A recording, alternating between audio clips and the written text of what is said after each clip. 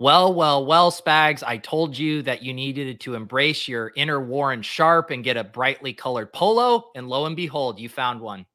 I mean, here I am at the beach reporting on football as best I can because the takes don't stop, the fantasy football doesn't stop, and training camp definitely doesn't stop. The season officially kicks off today with the Hall of Fame game. Will we have any interest in that? We'll talk about that in a second. We also have an ungodly amount of news, and we are going to draft the puppy, which is filling at an alarming rate right after this intro.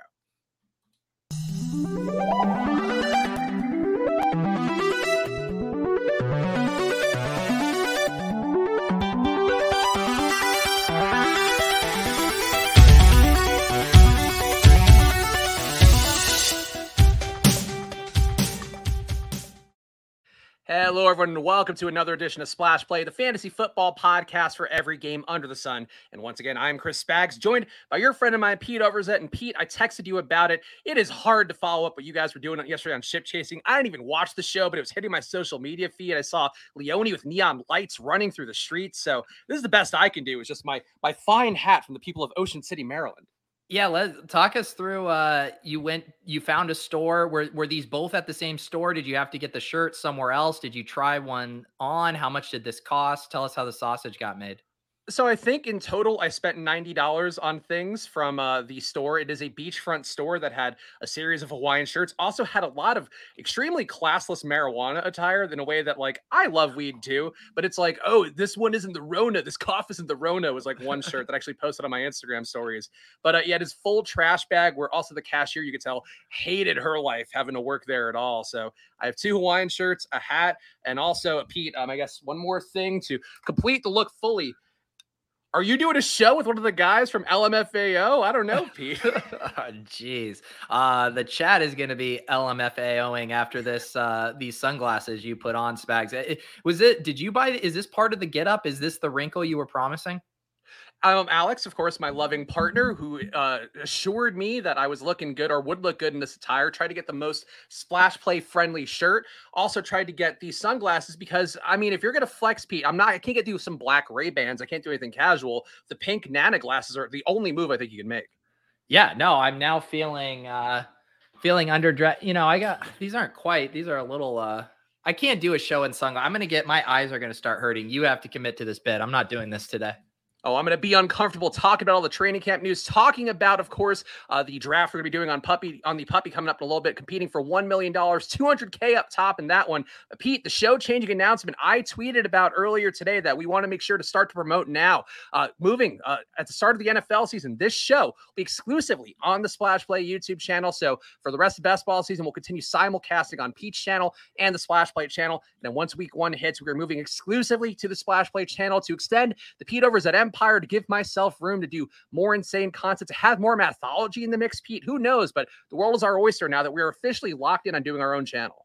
Yeah, we're giving everyone ample amount of time to get your house in order, to subscribe to the Splash Play channel. We're at 963 subs. So this is imminent here. I would even say that by this weekend, we will crest 1,000. I'm dropping it here in the chat. If you're listening to the audio version, Spags will link to it in the show description. Get Spags, get Splash Play, get us to 1K subs, because pretty soon that's going to be the only place you can find us. Yeah, so the goal, of course, as we talk about with this show, we talk football all year long. We talk about every bet, every DFS tournament out there that you could possibly play, every best ball tournament as well. And that's going to continue on the Splash Play channel during the regular season. So make sure to go subscribe over there right now. And if you're listening, you can go to youtube.com/C/SplashPlayPod, because Lord knows they have to put that /C in there to make it slightly more difficult. But Pete, we've got to talk about the training camp news. Of course, Hall of Fame game tonight, Jags Raiders. We're going to speed round through these before we hop into the Puppy 3 draft coming up in a second. Do you care at all about this game tonight? Like, I know it's nice to have football back in. They've already said clearly no starter is going to be doing anything meaningful. It's hard for me to get the enthusiasm up. And if people want us to care and want us to bet on this, I can't drum it up. As no matter how hard I try, I just can't get there. Yeah, so I will say, like, I don't care about it from watching it standpoint. I'm excited to, see the usage, see who looks good. I know we're not getting, Trevor Lawrence and ETN and the guys we would be really excited about seeing. But yeah, I mean, think about it this way. Like, as someone who's sifting through all of these camp blurbs that are just like some of the most meaningless updates, at least this is actual football. At least the team is showing us a little bit more in high definition what they're trying to do, who they want to showcase. So from that regard, I'm just interested in having some slightly more actionable news and information to process things through. And from a best ball perspective, I'm excited to have things that the field massively overreacts to in one way or another. Like knowing how reactive drafters are, if our guy Laviska Shenault, has a touchdown tonight, he's going to like jump 2 rounds at ADP. Like I guarantee that will happen. So I am looking forward to ADP shifts as well. Yeah, Dave saying Laviska will get lots of time tonight because the starters aren't going, Pete. So the Viska burns come in, though. I do remember last year we caught 1 touchdown pass. She might have had 2 in a preseason game from Trevor Lawrence, and I was starting to buy in and didn't end up working out today, though. Today's going to be the day he has his official breakout. The Deshaun Watson news, Pete, of course, the suspension stuff is going on still. The NFL apparently appealing his 6-game suspension. It also seems like the rumors out there are indicating they really don't want him to be playing in that December 4th game against Houston, which is a big part of what they were negotiating against. At this point, what do you even do? Because I feel like people immediately, once that news came out, 6-game suspension, they were locked in. Now that it's appealing, it feels like it can't possibly end up at 6 games. It has to be at least 8, you would think. What do you do with Deshaun Watson at this point? Yeah. So, I mean, it's crazy just from thinking about all the different spots that people have drafted him. Like, if it would be incredible. I want to see like a full ADP chart of these windows, and it probably would legitimately look like a roller coaster. Yeah, basically once they appealed, it does seem like at minimum, he's getting like a 12-game suspension. There was some reporting here from Charles Robinson, and he kind of basically broke it down into 3 options. The one was he takes a year suspension, which pushes his contract back a season.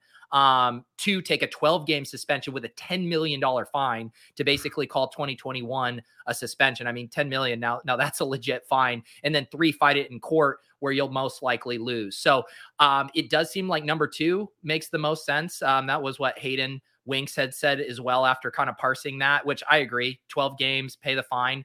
So who knows? But I think as far as like fantasy, like he needs to now be back in that 16, 17, 18, just pure flyer territory. I can't imagine spending any more on him until we find out. Also, shout out to the guy so basically, Spags, you'll love this. In one of our old Superflex videos, some guy was like, it's going to be really incredible when everyone who wins the Superflex puppy or makes it to the finals has Deshaun Watson. And I replied, like, you still have time to delete this. And then when the 6-game suspension came back, he found that old comment and wrote W. And then guess who found it yesterday? Still said waiting for that updated comment from the guy claiming the W before the appeal was announced. So, just some good old fashioned bantering in the YouTube comments. I mean, look, we've talked about victory lapping takes before they've actually happened, so try to wait until at least you get the official news and the appeal process goes through. Other news out there, Tim Patrick tore his ACL, likely out for the year. This came in at the end of last show, but we've seen some more news. The dust has settled. Who benefits the most, Pete? Because it did seem like there's some camp injuries going on. Kendall Hinton not going. I think Tyree Cleveland's the other one not going. So 2021 6th-rounder Seth Williams from Auburn was rotating with the first team in Denver. I feel like, to me, though, this is still a bump up for Sutton, a bump up for KJ Hamler in particular, a bump up for Jerry Jeudy. I think those guys gain pretty noticeably. And Hamler's been going 50 spots ahead of ADP in some drafts. We've talked all offseason long about how he's undervalued in this Russ offense. I love Hamler the most, but I'm also taking Sutton now around the 30 range on Underdog just because I think Sutton's a monster, and my big concern was that Tim Patrick could do what he does. To me, Sutton now has nobody to compete for it. Like, Judy's going to do his thing. He can still get some deep balls, but I love Sutton. I love Hamler, and you could give a slight bump to Judy in my estimation.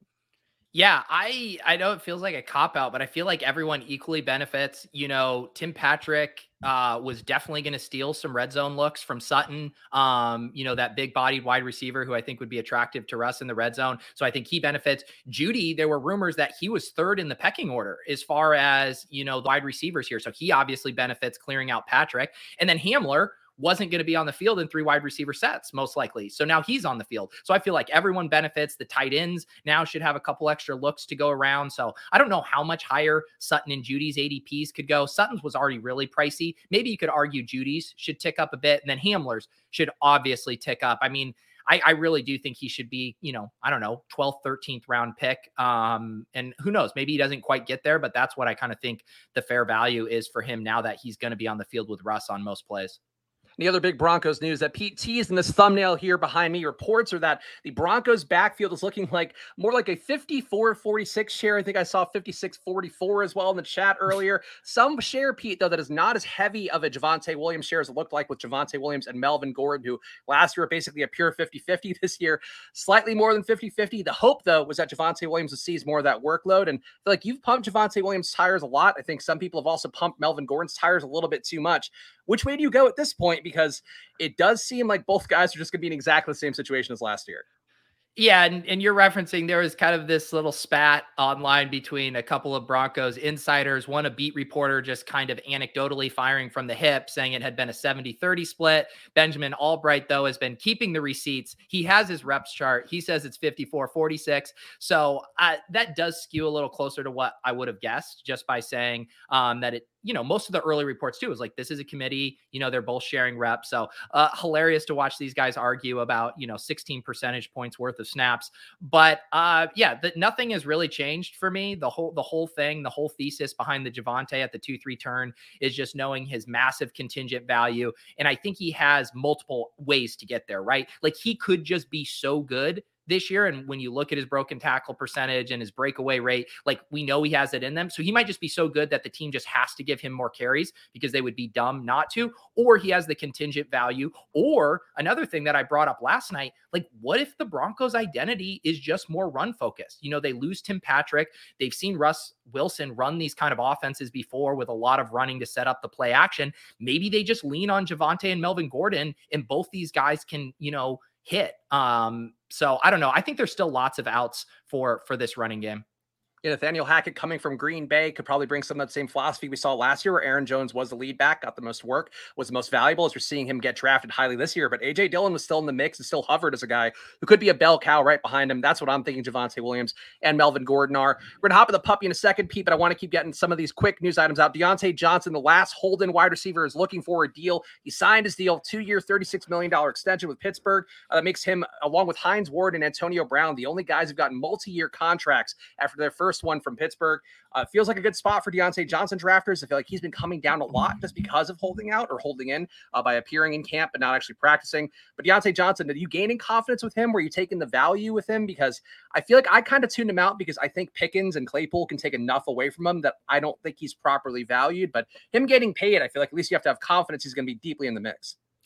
Yeah, he's one of those guys where, structurally, I'm often taking a wide receiver in that range. He's not like my favorite guy there. I would, before DJ Moore got more expensive, I was taking him all the time. But yeah, I took Diontae Johnson on my Pros vs. Joe's team the other night. Influencer 101, by the way.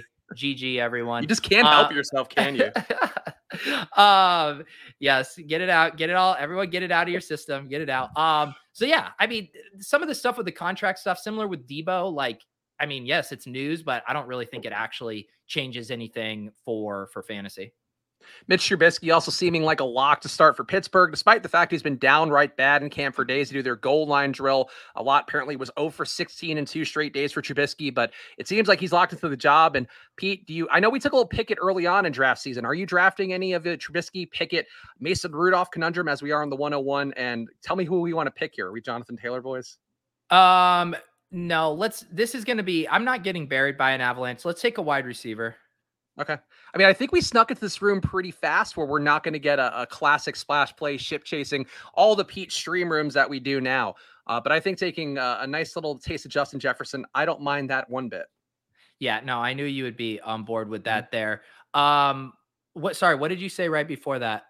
So talk about Mitch Trubisky. Yeah. Yeah. So here's the one thing, I refuse to take Trubisky or Rudolph. I still will grab Pickett. The one similar situation on that I'm starting to want to sprinkle in is like a little bit Mariota. I've been drafting a ton of Ritter, and I am kind of coming around on the idea that maybe Mariota could hold on to that job, where I really do think, Pickett is for sure going to be playing by the end of the season. So yeah, I'm not messing around with Trubisky, even if you tell me Trubisky starts 10 games. I mean, like, what is that doing for you down the stretch?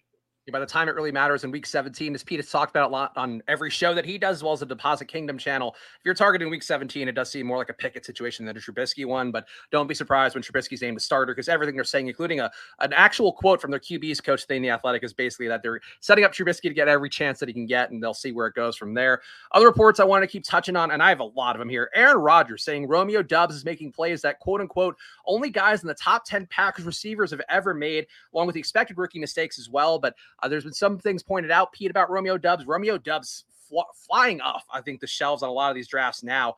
I'm buying in fully, and I know you should probably still take some Christian Watson. He can come in and do some similar things, but I love Romeo Doubs. I think you might be, again, one of the earliest guys on Romeo Doubs, much like Isaiah McKenzie, touting him and saying, take him now before he gets too expensive. Doubs, the hype on Doubs might be as high as anybody out there who could still end up with not a really serious role. Wow, I didn't know I get credit for Doubs. Gretch has been very excited about Doubs. It is, I mean, we know how reluctant Rodgers is to trust these rookie wide receivers. Like, he runs these guys out of town. So anytime he's singing his praises, I'm paying attention to that. On the other hand, he has also sung Allen Lazard's praises a ton too, and calling him their wide receiver one. But I think the most interesting thing here is probably the ADPs of Christian Watson versus Doubs. And like, I mean, when you look at their prospect profiles, there's nothing to necessarily indicate why Watson should necessarily be ahead of Doubs at this point with what we know. So I don't know, maybe we get kind of like a Crowder McKenzie-esque flippening with those guys too, because I haven't heard Rodgers talking about Watson much, but he sure likes to talk about Doubs. Yeah, I don't think Watson is actually out there yet. He might be doing some side field drills, but he's not, I think, getting meaningful reps with the team. So Doubs taking the most advantage of the opportunity. It seems like he's starting to get steamed up. Amari Rodgers, I'm going to point out, also had a nice puff piece in The Athletic talking about being in the best shape of his life for real. Apparently was working with a 2004 Olympian named Dwight Phillips. So read that one if you want to get some Amari Rodgers steam. We've talked about him being in great shape. Van Jefferson, Pete, his knee surgery apparently went about as great as it could go. Seems likely to be in for week 1. Do you care about that one at all? Because Van Jefferson's starting to come down. I feel like now might be a time to buy that discount. Yeah, I do think that might be one you can buy, because you look at the other options. It's Tutu Atwell and Ben Skowronek. Hard to imagine either of those guys having kind of like real breakout potential. So yeah, I'd probably consider the dip there. I think we have to draft the cover boy Javonte Williams with one of these picks. And then who would you like to do for the other?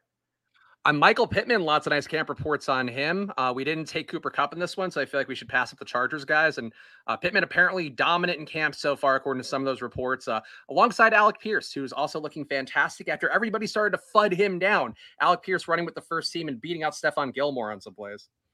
Yeah, Pittman is definitely a guy I'm light on, so I don't mind taking a share of him. You know, specific. It's like I can never pull the trigger on Pittman if T. Higgins or AJ Brown are on the board. Just forget about it. But once those guys are off the board, and I do agree with you, a lot of times the Cooper Kupp teams are grabbing the Chargers, so we kind of made our stand against Kupp there with the Jefferson pick in this specific draft. So yeah, I think all of that logic checks out. I think you could have made an argument for us to double tap running back. I think I've done some like Cooper, Jefferson, or Chase with Javonte and Chubb builds. I've done a couple of those, but in this room, I think getting the wide receiver was prudent.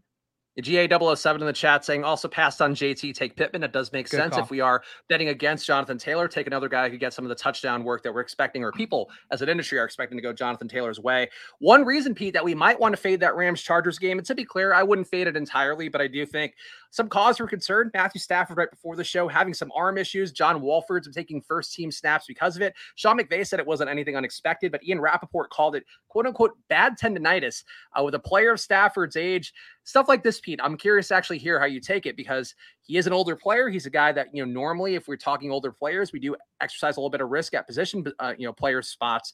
For this situation, though, Stafford, I've been taking pretty comfortably. I've seen him go ahead of Trey Lance in some drafts, not so much in the puppy, but in Best Ball Mania more so. I worry a little bit about a guy who's getting old, who's all arm power, all arm, really just a live arm for him. If he's got tendonitis, I think that could be reason just to maybe single stack the Rams and not take the QB.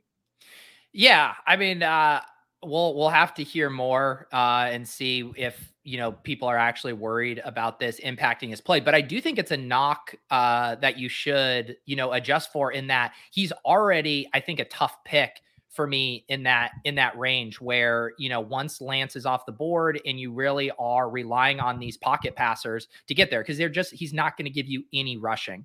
And so it's not my favorite range of drafts, that Stafford, Carr, Rodgers, Cousins.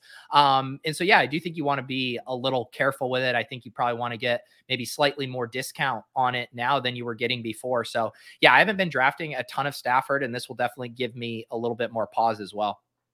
Brandon Ayuk reportedly continues to look like the best Niners receiver in camp. Niners safety Jimmy Ward said he's having the best camp out of everybody on the team, on the offense and the defense. I do feel like, Pete, this is one blind spot that I worry about. As I've talked about, Deebo Samuel, one of my highest exposed receivers, George Kittle, one of my highest exposed tight ends. I kind of haven't taken Ayuk for that reason, where I end up with a lot of those guys, again, targeting that week 17 correlation against the Raiders. I worry that Ayuk might be a monster this year. Apparently, Fred Warner, part of the reason they were fighting in camp too, is that he wants to get the best out of Ayuk. He sees that he's on the cusp of greatness and wants to agitate him, I guess, until he's fully great. But Ayuk right now going pretty cheap. I think coming up a little bit in the puppy. Best Ball Mania, though, he's been going decently cheap, sometimes after the 100 spot. Where are you with Brandon Ayuk? Yeah, I was just pulling up my exposures. These exposures in red are my BBM3 exposures for them. So I'm like you, Spags, really overweight. Deebo Samuel, overweight, almost double the field. George Kittle, almost double the field. Lance, and then slightly overweight on Ayuk. So like I'm in on this offense a ton. And with you, I think I would like to bring up my Ayuk a little bit here as we head down the stretch.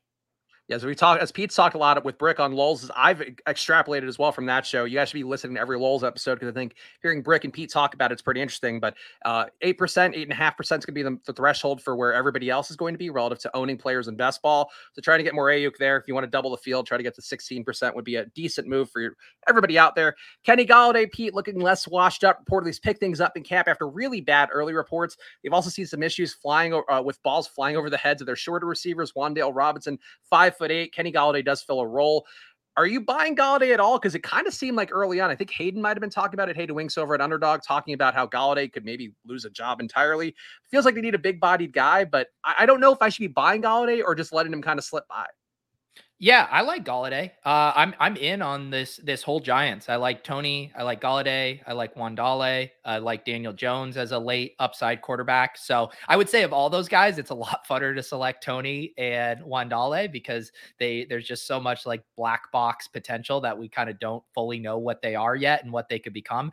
But yeah, I do think if the narrative is that this offense is going to look so different this year with Daboll, and then I think Golladay, should be part of that. Like, we can't just be like, everyone else is going to do great, but Golladay is going to continue to be a disappointment. So yeah, I think Galladay's fairly priced. I think he's a nice target where he's going in like the 12th round of drafts right now.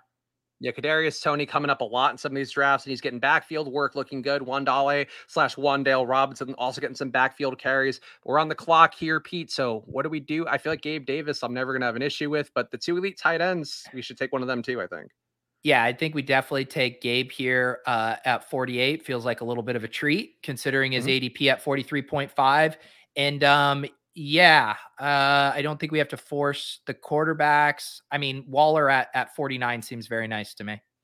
I always support taking Waller. I honestly think we took him too early. On the thumbnail, I noticed in this particular draft we have Waller at the 28 spot getting drafted. I was here. Yeah, go over. Yeah. Right here. We got Waller here at 28. That's why I have the big screen up, just to point at drafts that Pete puts on thumbnails. But like, Waller has fallen a lot. I don't think he should fall as much as he has. Like, he goes after the 50 spot sometimes now. I still like Waller, and I think that offense, we'll see tonight, but we won't really see tonight with the Raiders, but I love them so much. And I think Waller, one of the more undervalued pieces that I've seen drop a lot this offseason. Yeah, I don't know why. I honestly don't. Renfro's come up enough. Maybe that's why. Yeah. And I guess I don't know. And I just don't feel like there's a huge opportunity cost. Like, I mean, I do like Juju and Godwin and Bateman and these guys going around here, but I also think, if you're grabbing Waller here and you're still able to get Elijah Moore or Amon-Ra or Drake London or Devonta Smith, I guess, yeah, I just, and we just know how valuable those elite tight ends are structurally. We were talking about it a little bit on Ship Chasing last night too.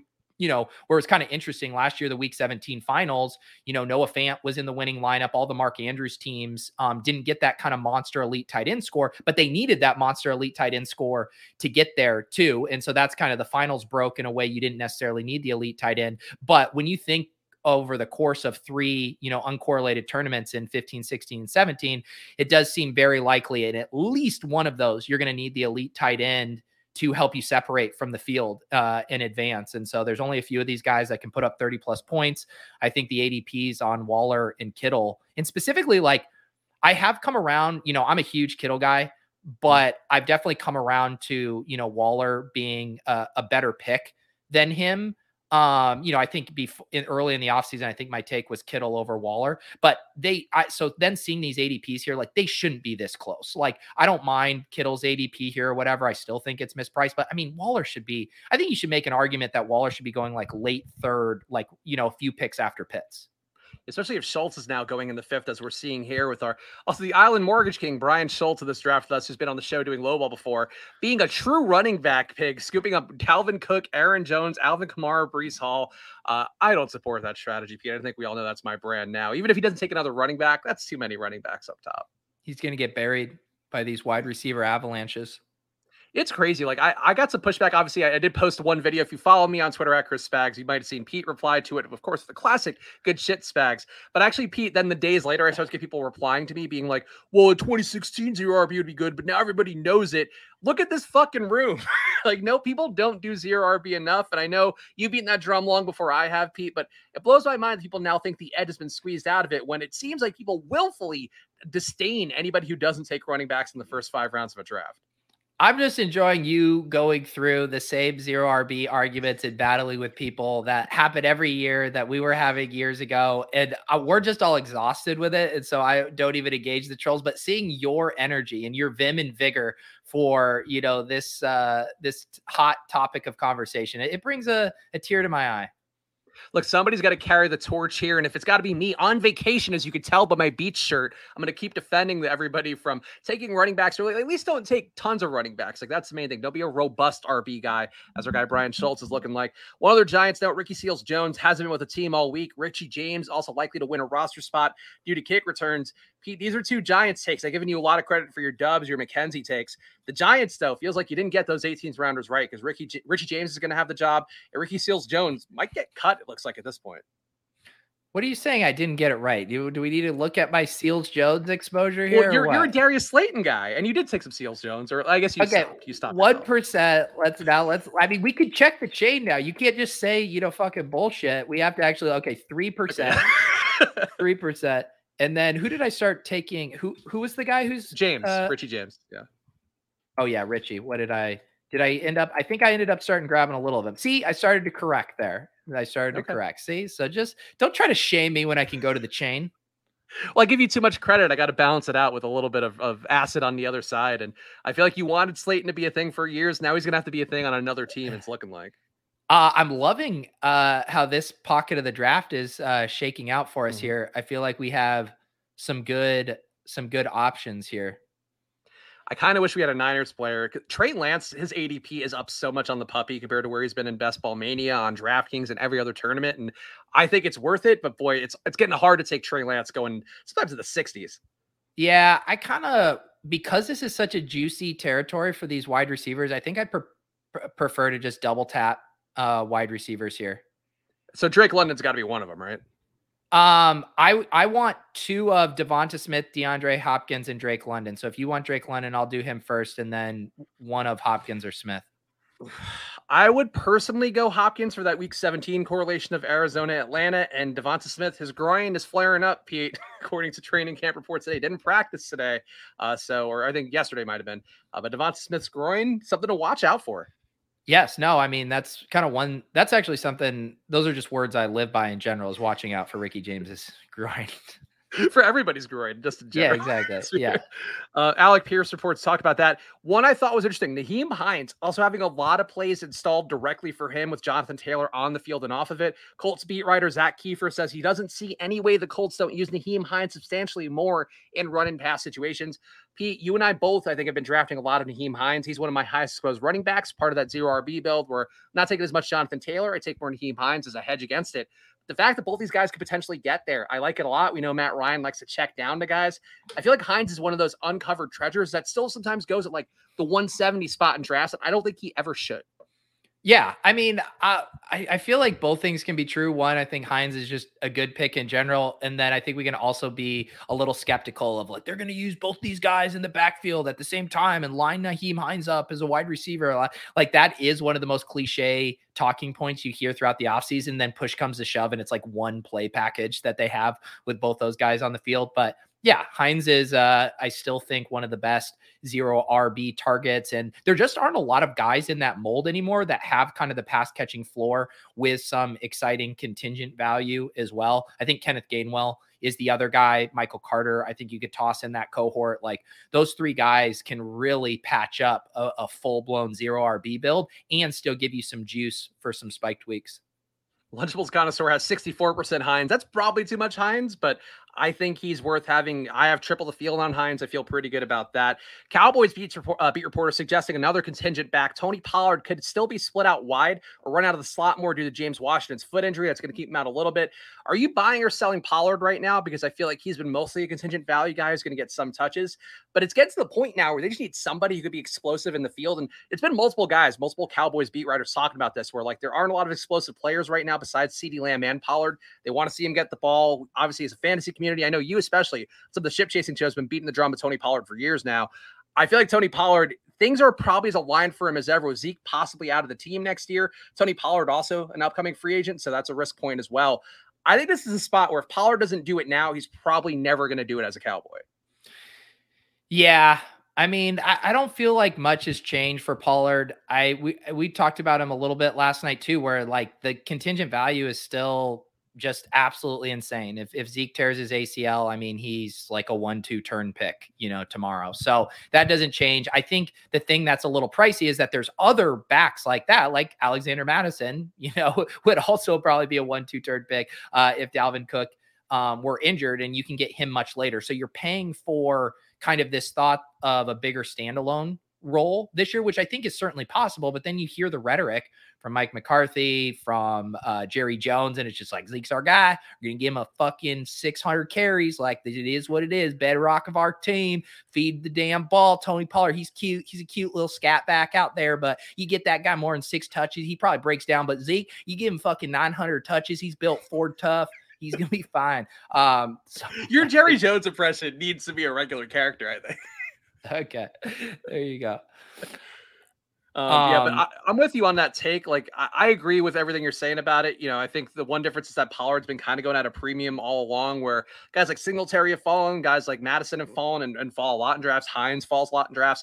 Pollard has never fallen. Like, I don't think I've seen Pollard go after the 100 spot once in any draft I've done all summer. So I think people are kind of paying a premium for him, but I feel like at this point where you just need guys who can create space, who can do some things with the ball. I feel as good about Pollard as any contingent back who could have some normal floor week to week. And we're on the clock here. I think we should take Russ with Javonte, gives us an elite QB. We also have plenty of options to backdoor stack. And this seems really nice at price 96. I like Russ. I never have an issue with that. And the second pick, though, not quite as good of a range here for me. It's like Damian Harris, if we want to flesh out the running backs. Yeah, I mean, at this point, though, when their ADPs are converging, I'd just rather have Ramondre. I also think we could take Garrett Wilson. Like, I think Garrett Wilson's mispriced. So, like, when you get in these gross ranges where it's kind of flat at running back, that would be my only other idea. No Claypool? I mean, I'm okay with Wilson if you want to. I'm fine with Claypool, too. I'm just saying, like, I don't mind. We can do Claypool. I don't mind just bypassing. I think we could have considered Lockett, too. Yeah. But So this is not a news item, Pete, but I actually tweeted and deleted it because I didn't frame it right in the tweet. I'm just not gonna. I don't like putting tweets out there that aren't perfectly framed because I put out so few. Drew Lock hasn't thrown an interception in all of Seahawks camp, and he's now splitting first team reps. I think this is all the stuff I thought was going to happen. I mean, maybe not throwing no interceptions thing. That seems unlikely for Drew Lock, but a lot of really nice pieces on him from the Seattle Athletic Reporter. And I think Drew Lock should be part of the conversation. Once again, me and Ian Hart, it's two great minds in the biz. Ian, as credible as I am, wearing his pink sunglasses right now, I feel like Drew Lock, no interceptions is a pretty good sign for him. I just realized I'm doing randomizer with Ian tonight. Means I'm going to have two different shows where I have to deal with Drew Lock propaganda. I mean, I have a seltzer now, but I should have started drinking early if I knew this was going to happen. Ian actually is one of the guys who's given me one of the nicest, completely unsolicited comments on Twitter where he's done shows with us, done On the Contrary when I was at Osmo or Stochastic back then. He, at one point, somebody tweeted like, oh, who's one of the best hosts in the industry that people don't give enough love to? And he's like, he tagged me in it. And I'm like, Ian, you're so big now. Like, this is so sweet of you to do. Ian is a very nice guy. So I fully support you having him on the randomizer and promoting him harder than anybody else you've ever had on the show. I mean, the way to Spag's heart, it's just so fucking easy. You follow him on Twitter, you pay him one compliment, and this guy will fucking take a bullet for you for life. Ride or die for Ian Hartitz, of course, and ride or die for the randomizer as well. I saw some of the tweet prompts. It does seem like it'll be a fun show tonight with Pete, which is going to be on your channel tonight at 7, right? Yeah. Yep. And I didn't even realize it when we timed it. The Hall of Fame game kicks off at 8. So, you could, watch a showdown build show, or you could watch, Ian, eat hot dogs and, Wonder Bread and tweet about Drew Lock. Other news item I think is actually kind of important. Justice Hill, who's kind of a forgotten name in Baltimore's running back depth chart, seemingly getting more first team pass game work than Tyler Beatty, who we have talked about as a prospect to watch as a rookie coming in. We talked about him really early on in the show because he was in our Football Outsiders draft content rather. But it does seem like Justice Hill is getting another shot here. Do you have any shares at all? Because Justice Hill is like a forgotten guy, but people were as stoked about him as any rookie running back a couple years ago, and then he got hurt and it kind of went away. But I feel like Justice Hill shouldn't be completely undrafted.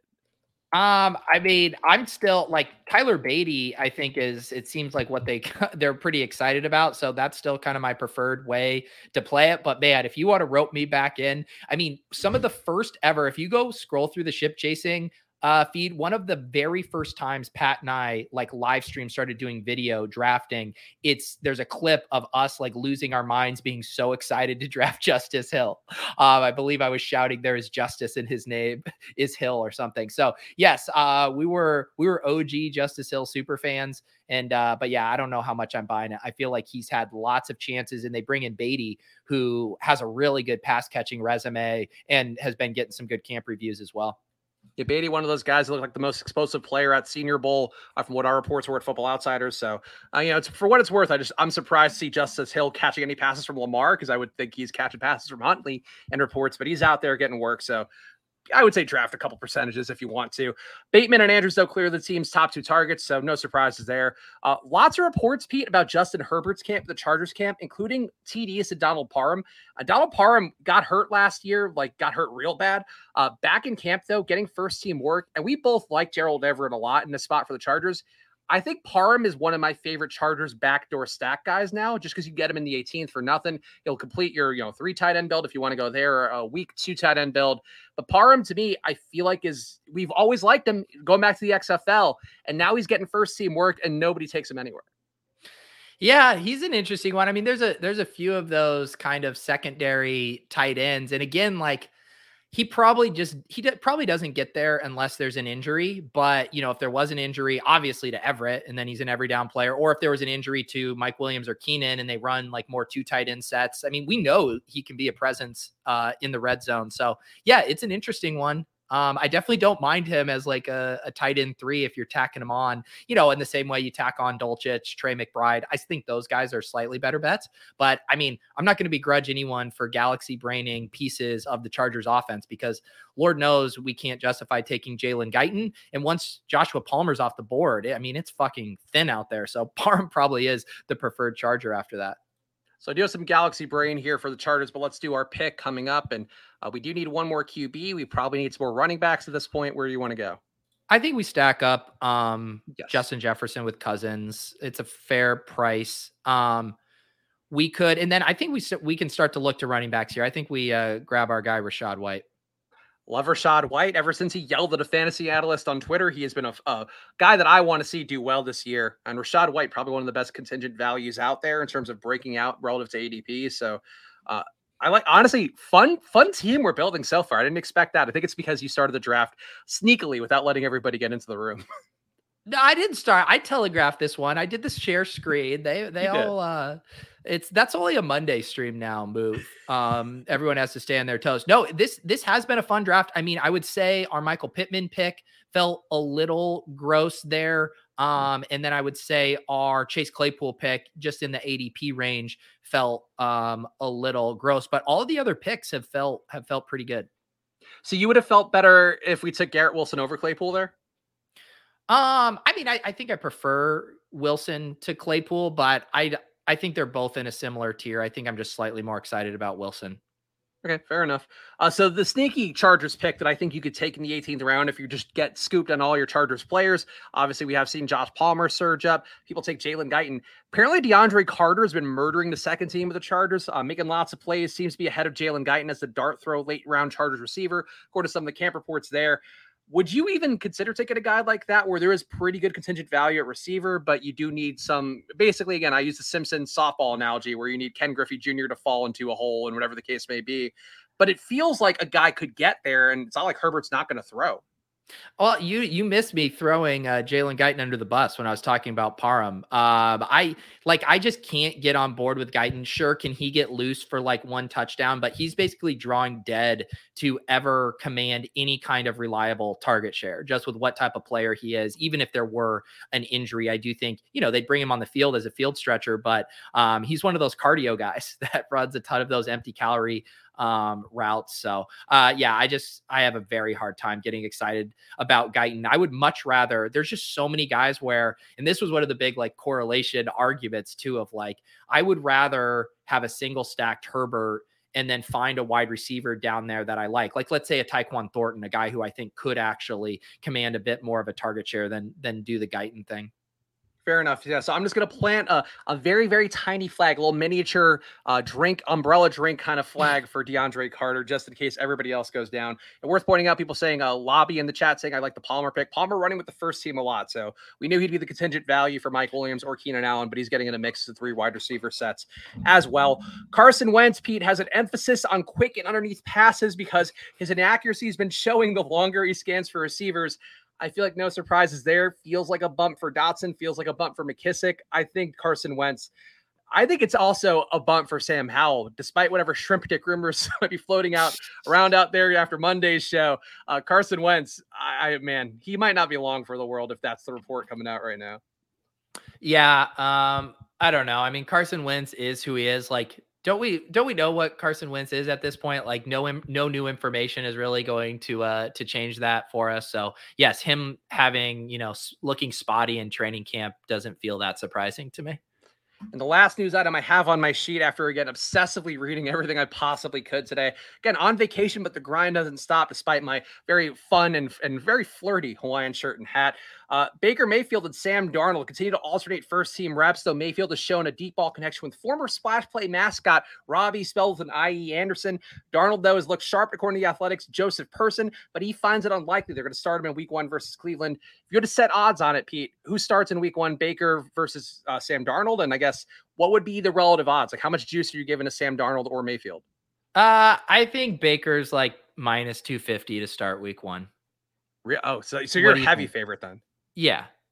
What do you think? I feel like it's still like minus 175, like plus 150-ish would be my thought. Because Darnold's apparently looked good and brought his A game, and Baker might still have some play calling things, but I just think Darnold's kind of been ruined, and it makes me sad as a USC alum. But like Baker, I'd rather take the mystery box if I were Matt Rule. Like I'd rather see what Baker can do and hope that he can keep doing 55-yard bombs to Robbie Anderson. Yeah, I just think everything. I mean, they've told us so much how they feel about Sam Darnold drafting and drafting a rookie quarterback and getting Baker Mayfield. So I think they have zero intention. I'm sure they want to pay lip service to Darnold and make him think he has a shot, but I really can't imagine that that's going to play out for him. We're coming up at a pick here. Week 17 starter, though. Mayfield versus Darnold versus Matt Corral. Who's the most likely starter there for Carolina? I would still put Mayfield, then Corral, then Darnold. Okay, interesting. Um, Yeah, depends how good they are. this is an interesting spot here. We're obviously done at quarterback with Russ and Kirk. I do think we should probably just get Albert O to make sure we do lock up a pass catcher with Russ. We can then be done at tight end. And then, I mean, this Rojo slide, right? With all the, Pacheco stuff, all that. But I guess I don't mind buying the dip on Rojo. The question is like, how much more is he going to dip? Do you want to hold off? Although the puppy's going to fill in like 7 or 8 days anyway. So maybe we just grab Rojo. Or do you have any other thoughts? I've been taking Rojo basically whenever I take Cortland Sutton, which has been a lot in the puppy. So I support taking Rojo here. We have the Denver stack. We might as well take a KC running back. Yeah. Yeah, I will say though, it does seem like there's starting to be a decent amount of smoke around Pacheco. He seems to be making plays, running with the ones a lot. Definitely going to be in the mix there. But isn't he the risk point for McKinnon or even CEH more than Rojo? Like I thought the whole thesis of Rojo is he's the best pure runner. Like, and I buy on this thesis. So like, I'm not saying it in a discriminatory way, but I feel like Pacheco, like him being a third down back wouldn't surprise me. Him being the guy that you salt a game with, I just don't think I don't think it's a situation for him. Yeah. I guess I don't know exactly who would stand to lose the most there. It seems like he would muddy things up for everybody. Because we're trying to, it's harder, like it's easier for Rojo to say just beat out Clyde Edwards-Helaire for those touches. If Pacheco is playing really well, like he's going to get some rushes as well. So I think anyone, the more people we introduce to that backfield, the dicier it gets for Rojo to kind of pay off on it, just knowing that he's not going to catch a ton of balls. And yeah, so yeah, I don't know. It just gives me a little bit more pause on him, but we got a discount on him there. So that's why I don't mind it. The chat from Marco saying whoever starts a QB in Carolina more isn't affected. I don't know that's the case, Pete. Like I do think if we have Mayfield out there, like he's been a more acute, a more regular, a more competent deep ball thrower, and I think that could open things up for more. Whether he is the guy catching the deep balls or it's just the threat of Robbie Anderson getting there. Darnold is so shell shocked that he's not throwing more than 20 yards downfield pretty much ever. I think more like he's going to be decent regardless, but I do feel like I buy in why people's ADPs were going up for more because if Mayfield's in there or even Corral, like it's just going to look better than what Darnold gave him last year. Yeah. Yeah. I do think like the whole thing about the Baker stuff was it doesn't necessarily like change the ceiling. I think it just like raises the floor a little bit. I think it makes him, less risky of a pick because when you have those quarterbacks that just fall apart, there's just so much systemic risk with the offense just being so bad and not being able to convert first downs and move the ball down the field. So I do think with a competent Baker, he'll be on the floor more. So or on the field more. So I do think it does affect it I think his point is probably like, he's going to get targeted no matter who's at quarterback. And I do buy that. But I mean, that we know that offense has the potential to implode with bad quarterback play. We've seen it. You just want to see DJ Moore, I think, get a chance to have a competent QB throwing in the ball at some point. But whether that's this year or not, we'll find out. Any other news items for you that seem interesting? I know the Fantasy Life newsletter, of course, always bumping with news items. And, of course, heavily leaning towards Cardinals news items, I find, generally. And, Benjamin, positive ones. But anything else for you that we didn't hit on in my massive 10-round or 12-round speed round of training camp items? Yeah, I love how you're asking, was there any news I forget when you were fucking talking about Jalen Guyton versus DeAndre Carter? Yeah, no, Spags, I think you covered it all. You might see some stuff I don't see. I can't read everything in the world, Pete. It seems like you're trying to read everything in the world. I would say next time you're on vacation and you get to the notes portion of Jalen Guyton versus DeAndre Carter, maybe just set the pen down, have a cocktail, and go enjoy the beach, dude. Can't you do both? Can't you enjoy as Warren Sharp has showed us, the grind doesn't stop. If you're on the beach, you're worried about Bills over unders. It's just how it goes. Oh man. My brain just like doesn't work like that. Like I'm so all in or all out. Like I'm either at my computer, I'm working, I'm doing all this stuff, or it's like I don't want to think about anything. So shout out to you vacation kings juggling your responsibilities. Do you want actually? I have a question for you, Pete. How many drafts do you think I've gotten in on the puppy, knowing that it opened this week while I've been on vacation? How many have I gotten in? Yeah, you've definitely been blasting off. I would say, and just to be clear, you've done exclusively fast drafts. I've done exclusively fast drafts, yes, and I've only been drafting. I've been drafting a DraftKings at all this trip so far. I'm guessing that you've ripped off like 35 drafts. You know me too well, Pete. 38 in the puppy 3 right now. Yeah. Many multi-tabled, sometimes 4 to 5 at a time, just because I'm doing them whenever there's a window of opportunity. And I'll tell you what, these teams, Pete, much less quality than my Best Ball Mania teams, is what I would say. All right, we are on the clock. We got a couple of running backs in this range here. Definitely cooled a little bit on TDP with the Jeff Wilson stuff, with the Mason stuff, but Herbert. definitely Herbert, I think, for one of these picks. Yeah, I like Khalil Herbert. He's been getting some work. David Montgomery is playing special teams now, so like to get some Herbert seems like I assume Hamler already went. Yeah, ADP. So let's see. I mean, we could take Dubs with our Minnesota correlation. Oh, yes. Really we got to get Dubs. Yeah. Let's do Dubs. What is there a point, Pete, like where you're not willing to pay for these guys, where Hamler's going so far ahead of ADP relative to where it's been?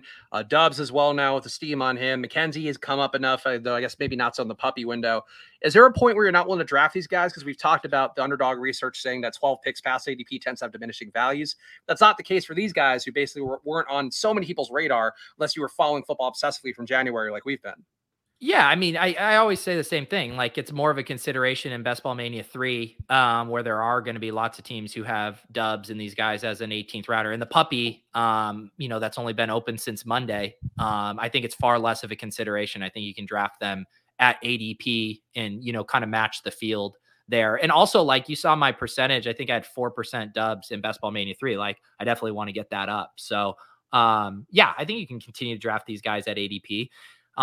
It's also figuring out like who are the guys that are going to continually like slowly build versus like who are the guys that just get like one piece of news and then like they might settle back down. That's always the kind of the market game you're trying to play as well. Yeah, I like Dubs so much just because it is one of the spots to be where I wonder if you can just flip Christian Watson and get to that spot that everybody thought Watson was going to be at. And Watson was getting drafted, I think above 100 at one point or like in the 90 range at one point. Then he kind of slowed down, cooled down a little bit. Like at this point, though, I wonder too if you should take Watson and the discount instead of jumping and trying to reach for Dubs. But like there's never been, I'm going to say not never, but like I have not seen this camp or this season rather as much buzz for a guy who like was on nobody's radar as Romeo Dubs. And I don't know if that's like a good sign, a bad sign, or somewhere in between as somebody that's drafting all year long for the first time. But I just love Dubs and everything that comes out about him. I'm like, God, I just want more Romeo Dubs. Well, we do this too. Like every year when there are these situations where there's so much ambiguity. Like last year, the example we always used was the Saints, right? And like after Michael Thomas was out, we're like, everyone's like, who's going to be the wide receiver one? Like we want to get these points. If we guess who's the wide receiver one, we're going to print, and that's how you end up with Marquez Callaway in the 9th round. Well, it doesn't always work out that way with someone isn't good. And I think a similar situation is playing out here with the Packers, where it's like, yeah, if we can hit on Rodgers' new wide receiver one, that's going to be a printing press right now. And though I think I think Dubs is a much more exciting prospect than Callaway. I think Rodgers is a much more exciting prospect or quarterback than, whoever was they were trotting out at the time, Taysom Hill and Jameis. So, yeah, I think it's a slightly different situation. I think you do want to be cost sensitive.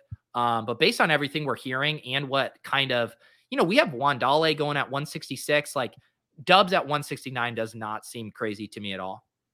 All right, guys, make sure you're watching. If you're watching live, hit the like button. Whether you're watching after the fact or live, hit that like button. Of course, subscribe to Pete's channel. He's got the randomizer coming up with PFF's Ian Hartitz in a few hours. Tomorrow on the Splash Play channel, we're also going to have Mathology, the resident horn dog of Splash Play, who's Pete been sending me Google Docs with Instagram links to girlfriends. Oh, no. You guys got a Google Doc? Yes, I'm worried I'm going to let him down with the production part because I'm not in my setup now that I've gotten used to. So I'm going to be producing on this laptop and over here. I'm going to be like a DJ going back and forth. And I just don't want to let Mathology down after apparently on Ship Chasing, where all the magic happens. Mathology was such a superstar. I have a feeling you guys are going to hit your stride. I would say that you might be willing to explore and indulge Mathology's horniness in a way that I even wasn't willing to do. I will say when we were at the beach store today buying this very thoughtful attire, a lot of the mannequins had like had really big titties, and it was, you had the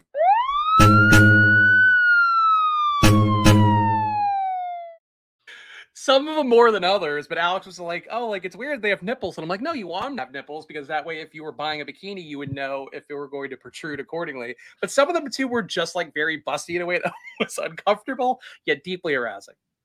What brought me to the point in my life where I was doing a draft stream where the phrase "a lot of the mannequins had really big titties" on them. I think that just means you've really grown in your career, Fee. Grown like a mannequin's titties right before my eyes. Jesus Christ. I think so. We have 3 more picks here. God damn it. We have 3 more picks here. I think we're probably 1 more running back and 2 more wide receivers, unless we want to do something funky. I'm happy to continue drafting Will Fuller. I mean, I have no thoughts about Will Fuller, but I'm not going to be opposed. So if that's where you want to go, it's your puppies. Everyone has been doing our manifestation exercises to will him to the Cowboys. So let's go ahead and do that. The beat writers, though, were saying actively the Cowboys don't want to add anybody because that was one of the things I thought that made me go on Tony Pollard a little bit more. Well, we do need a running back, though. Yeah, I think we can get off the board here. Who do you want for a running back? I've been taking more Kenyon Drake lately because I took so much Zamir White, and Kenyon Drake could be the James White in this Vegas offense. We won't find out tonight, but that is one of the bets that I've been starting to make a little bit. Chris Evans, I never mind either. Okay, yeah. I'm not like Kenyon Drake isn't the type of guy I necessarily love in like the anchor RB builds. I feel like I'd probably want him more in a 0 RB build where I'm trying to maybe bank some of that pass catching role, but we can survive it. All right. What else do we have stacked like week 17 correlation wise for running backs? So we have Denver, we have Russ, Javonte, and Alberto with Ronald Jones, and then we have the skinny stack with Kirk to Jefferson, and then the Dubs bring back. We have Arizona, Atlanta. We should have done Evans with our little Gabe Davis there. We have, I think that's it. We do now have 2 Las Vegas, so we could do something with San Francisco. Never going to be opposed to Juwan Jennings. Just as the guy who could get something there. Was someone saying Juwan Jennings was having a rough camp or something? I forget. He's not being mentioned as much as the other guys, but I don't think he's like falling behind anybody. Yeah. Thank you, Marcos. That's what we're all doing. Leave the candle on. Fuller of the Cowboys. Leave it on. Also, Bullock saying that Pete's about to have a daughter. Spax, you're not going to have a mannequin. I hope not. I mean, that would definitely be deeply concerning. Yeah, I mean, I read the terms and conditions when I signed up to receive a child, and they said that it would be a live human. I will tell you a fun, or not, I don't even know if this is fun. I will tell you a baby anecdote from this trip. So we brought like a travel crib for Luca. Luca refuses to sleep in that crib. He will only sleep in a bed because he's gotten comfortable sleeping in his crib in like one of those suits that keeps him from rolling over. That's the kind of fun you have ahead of you when you go on vacation with a baby, is that they just throw you every variable possible. And also you have to pack up like you're moving from your house every time the baby hits the road.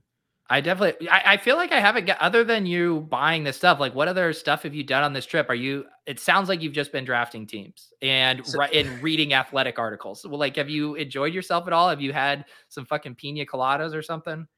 I've definitely had a few, actually Orange Crushes are the native drink here in Maryland, where it's like a vodka with whatever kind of fun orange. I don't know. Yeah. It's like orange triple second vodka, I believe. But then they do different spins on that. So we've had crabs multiple times. We did play mini golf yesterday, and my brother-in-law fucking destroyed the room. Where mini golf, I don't know if this is independent to me, but I assume it's like everybody has one blow up hole mini golf where you just fuck up and you go 5 strokes over and that's it. Her brother-in-law my brother-in-law, her brother, Alex's brother, 2 strokes on every fucking hole, like every hole. Didn't hit a hole in one. I hit one. Like my father-in-law hit one. My mother-in-law hit one. He was just knocking out 2s, and you can't beat somebody who just gets 2s every time in mini golf. Were you like also 6 Orange Crushes deep and he's just sober and taking it super seriously? No, I think we were both the same amount of sober. We went to get crabs and Orange Crushes afterwards. So no, that was a sober game of golf, a serious competitive game. I finished second, but he definitely former baseball prospect is my brother-in-law. So I guess he's got some athlete in him for mini golf. Did you feel kind of like the alpha male on the trip, kind of battle forming there on the putt greens? I mean, her dad also takes it really seriously too. So like, I think it's just a group of guys who respect each other, guys who are just a great locker room of guys who just want to see somebody win and really earn it. And I do think like even without my blow up hole, I still would have lost because I had a couple threes in there. So I respect JD, and I hope JD knows that. Wow. Yeah. Yes, everyone. Spag's going to get crabs. That's Maryland, baby. Everything is crab. There's crabs fucking everywhere. Both actual sexual transmitted ones, and just in terms of branding, there's crabs like what was it? There was like a crab thing at the store that was like no pot for me, and it was like a crab because like crabs get boiled in a pot. You said, man, they like their marijuana references down there. It sounds so much. I don't even think weed's legal here, which is crazy. But there were so many marijuana references all around that beach shop that I was perplexed, honestly. Did you guys drive down there? You said. Yeah, we drove down. So 3 hours. How many hours was that? 3 hours from Philly. Oh, that's not bad. It's not bad. I get to do without Ocean City, but like again, the crabs are good. Like, if you get them, eat them up. Any sort of crabs, really. There you go. We say no free advertisements on this show, but crabs getting one tonight. Big crab, slide into the DMs. You're gonna have to pay for that next time. Crabs are hard. Like, Pete, I don't know if like in New England you don't get crabs as much, right? Like crabs are hard to eat. We do oysters. Lobsters too. Oh yeah. So do we want to do a wide receiver here? I feel like Bell is the one guy that could cop, but we don't have any correlation there. Terrace Marshall for Tampa Bay. Okay. All right, we could do some Terrace Marshall. Pump my Terrace I like Marshall late round back. Terrace Marshall. Yeah. Okay. Let's do it. And also our guy Nick was in the chat earlier weighing in. He's our Carolina Panther insider. And he said Baker took a firm lead in camp this week and hasn't done anything to lose it. Based on how intent they were on trying to find a new QB, I think Baker's at least minus 250. So a little boots on the ground Baker love there from Nick. That was me being surprised at that news item. Was me tipping the pink sunglasses. Spags was like, there was a news item I missed when I was poring over 1,900 athletic articles this morning. Pete, any edge I could get, I'm willing to take. I'm sussing out the news left and right. There we go, Lunchables Connoisseur. One of my guys. I appreciate it. Pete, coming up on the randomizer in a few hours with Ian Hart. So give him the big plug, of course, for what you're doing tonight. Yeah, well, Brian said, can we crab sauce on these squads? Yeah, you fucking started your draft with 4 running backs. You were dead on arrival. There's your sauce, Brian. No friend of mine, Brian. Yeah, it's like you were like recovering with Jacoby Myers and Mecole Hardman. I'm sure that'll get it done for you. There's some sauce. So what is on the table for the randomizer tonight? How are the prompts? Because I feel like Ian's a big enough deal now where you're probably getting a lot of prompts from different corners than you're normally getting. Yeah, I actually am going to go through the prompts here in a little bit. I will say I had to steer people in a different direction because 90% of the early prompts were tweet related prompts. And it's like, one, I'm not going to ask these guys to fucking tweet for every round some bullshit to however many fucking followers Ian has. And two, it's not like the best TV. Like having 1 or 2 of the tweet prompts is fun. But I think once I steered people away from the tweets, I think we're in good shape now. But yeah, some pretty fun prompts. I believe he's been in every year guest. So I think it'll be good. And he's always a fun time. All right, so go check that out coming up at 7 p.m. on Peach Channel. Go subscribe to the Splash Play channel where I'll be doing my solo stream tomorrow, but it won't be solo because I'll be joined by Mathology and his Google Doc of Instagram girlfriends that we're going to go through. And of course, the Splash Play show will be moving over to the Splash Play channel fully come NFL season. So go subscribe over there. We'll continue running best ball season on Peach Channel, but go get in while you can. Hey, God. Follow at Chris Spags, follow at Peter Overs, follow at Splash Play Pod, and come back on Monday when Pete and I are back together then. But we'll see you guys. Enjoy your weekends. Bye. I just had to ask one more question. Okay. Are you gonna put like some true like bikini clad clickbait on this Mathology show thumbnail? I don't think so, because that's not our brand. Like I actually had a call. It's not our brand. We're gonna have 2 of the biggest horn dogs in the industry, and you're trying to say it's not your brand? Well, we bury it in the middle of the show. Like I actually had a call with our guys at Football Outsiders today because we're moving some stuff around social media wise. And I was like, yeah, like, we're not going to put like cleavage in thumbnails at Football Outsiders. So can't do that for Splash Play either. We're a gambling and betting show. We're not a titty show.